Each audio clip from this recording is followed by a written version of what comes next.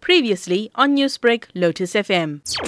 The suspects that were arrested on Sunday, as well as the other three on Monday, are due to appear in court, and they are facing charges of dealing in drugs as well as manufacturing. Captain, a list of the names of the operation and the people involved in it is circulating on social media at the moment.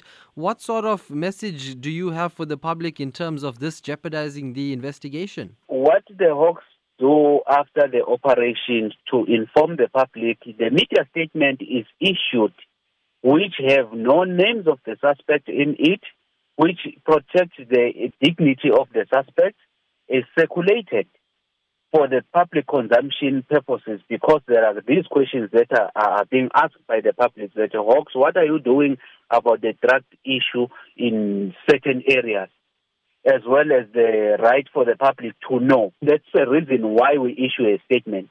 The message that is circulating, I distance the Hawks from it. It might be a fabricated a message, or it might be a details of someone who's trying to prejudice our investigation.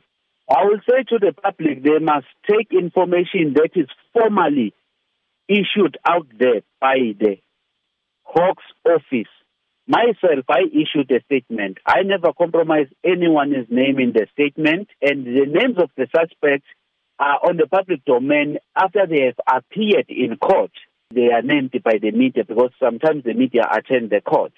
But the authenticity of the circulating message, I cannot confirm it. What I can confirm is the official media statement that was issued by Captain Simpiwe Mhlongo.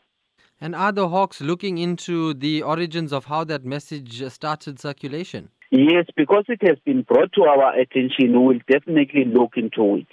Newsbreak, Lotus FM, powered by SABC News.